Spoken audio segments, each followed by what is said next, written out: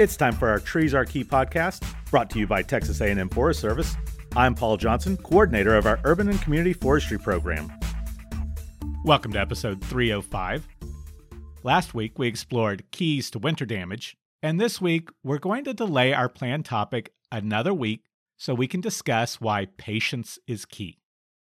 As I'm sure you can imagine, we are fielding many questions about cleaning up after the winter storm. Here we are a week later, and temps have soared from single digits last week to 80s this week. Everyone has gotten out of the house, and I hear chainsaws running everywhere I go. All of my commercial colleagues are also very busy. You most likely can wait to work with the tree care professional you have a relationship with. Don't let just anyone touch your trees. This is a very vulnerable time for the trees. People get scared, and it's easy to influence them and get them to pay for work that isn't needed. Please go back and listen to episode 2, Keys to Hiring a Pro, and don't let anyone work on your trees that isn't properly insured. You don't want to compound the damage by gambling that they won't get hurt just to save a few dollars. This episode is all about being patient, slowing down. We've got to be patient in how we react and respond to tree damage after a freeze, either as a tree owner or as a tree care professional. As we mentioned last week, you need to be able to triage after an event like this. Inspect your trees and landscape. Assess risk of trees that were damaged by ice and snow. Mitigate those higher risk issues. And start to monitor your trees and plants for freeze damage. You don't need to act immediately because the leaves on your live oaks or Mexican white oaks look bad. I know you want to do what's best for your trees. I understand. I've seen advice on Facebook forums and across the internet suggesting that everyone fertilize their trees. Listen to episode 30, Keys to Proper Fertilization. Fertilizer will only help your trees if there's a deficiency. Just because they were stressed by cold or damaged by snow doesn't mean you should feed them. You can't. Trees feed themselves. Take the time and test your soil to see if you need to fertilize.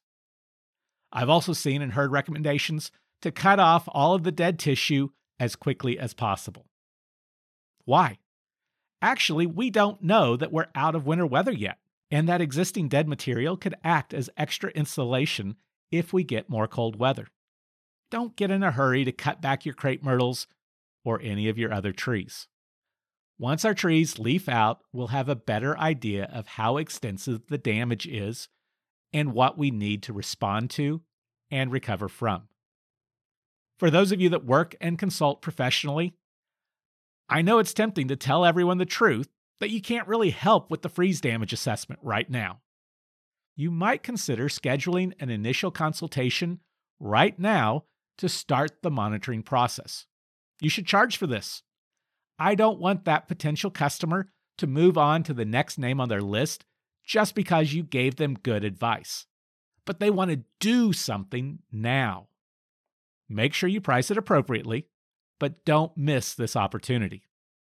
Let's look back at a section from last week's podcast. This would be an extremely legit initial consultation visit and give you a reason to come back at least one more time. From last week's episode, quote, "Monitoring your trees," episode 85, is going to be vital. Schedule a regular inspection of your trees and landscape to assess the recovery process. This would be a great time to listen to episode 167, Photos Are Key, and establish a couple of monitoring positions to take photos and track visible changes over time. We are likely to lose many, if not most, of our palm trees, citrus, and subtropical species. We'll talk about replacements in the future, but this isn't a reason to give up on more tropical species. Remember, it's been decades since we've seen weather like this. It is a good reminder not to depend too heavily on marginal species. As we often say, diversity is key, episode 95. End quote. I know, it's tough to get people that are motivated to slow down, but it's the best option. It would be a shame to prune too much right now and remove tissue that doesn't need to be removed. This would increase the amount of energy the tree would need to invest to recover and reduce this year's photosynthetic area that generates that energy. We also don't want to charge our customers to prune trees now and then to have to come back and prune them again because we didn't remove all of the damaged material. It's just better to be patient and do the work once we can truly assess the extent of the damage. Sometimes it can help to direct the customer on what they really should do to help their trees now. Proper irrigation and mulching.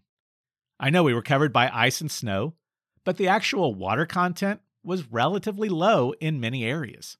It sounds like the winter weather may not have had as much of an impact on our drought outlook as we had hoped.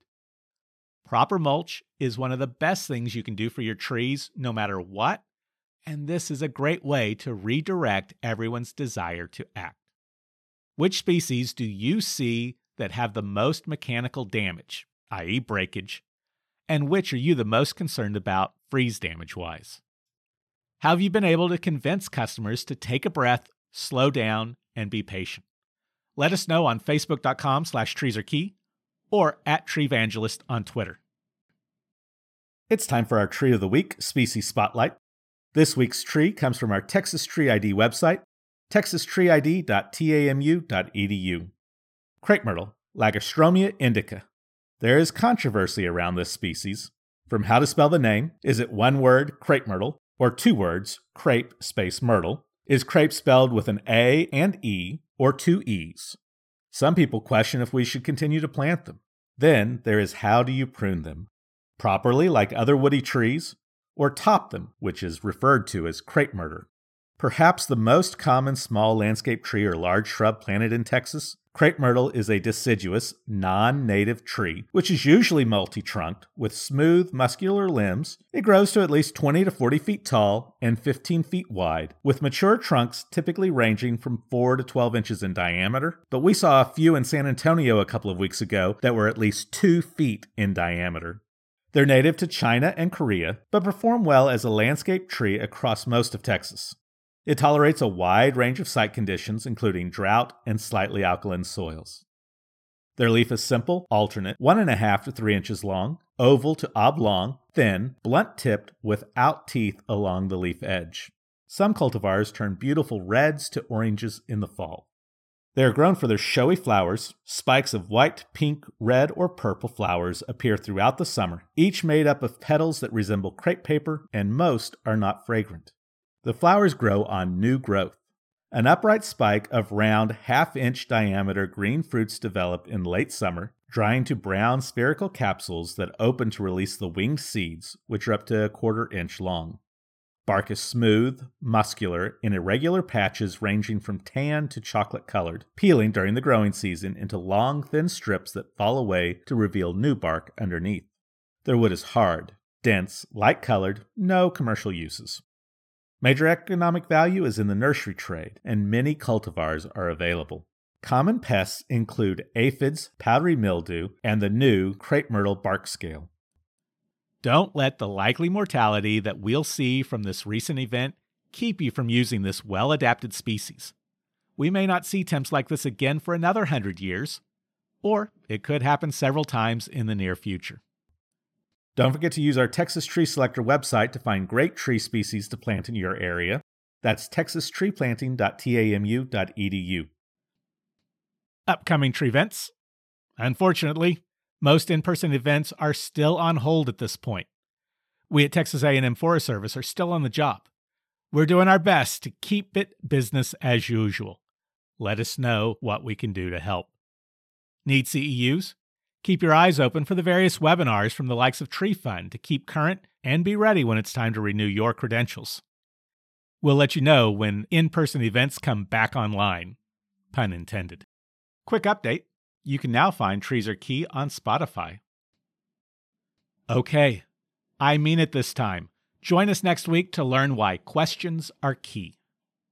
If I had an hour to solve a problem and my life depended on the solution, I would spend the first 55 minutes determining the proper question to ask, For once I know the proper question, I could solve the problem in less than 5 minutes. Albert Einstein. Join us next week as we talk about how and why questions are key. Thanks for listening. Our agency website is tfsweb.tamu.edu. You can reach me on Twitter and Instagram at Treevangelist and on Facebook.com/treesarekey. Please take a moment and share us with your family and friends and rate and review us on iTunes. It'll help others find us. Until next week on Trees Are Key.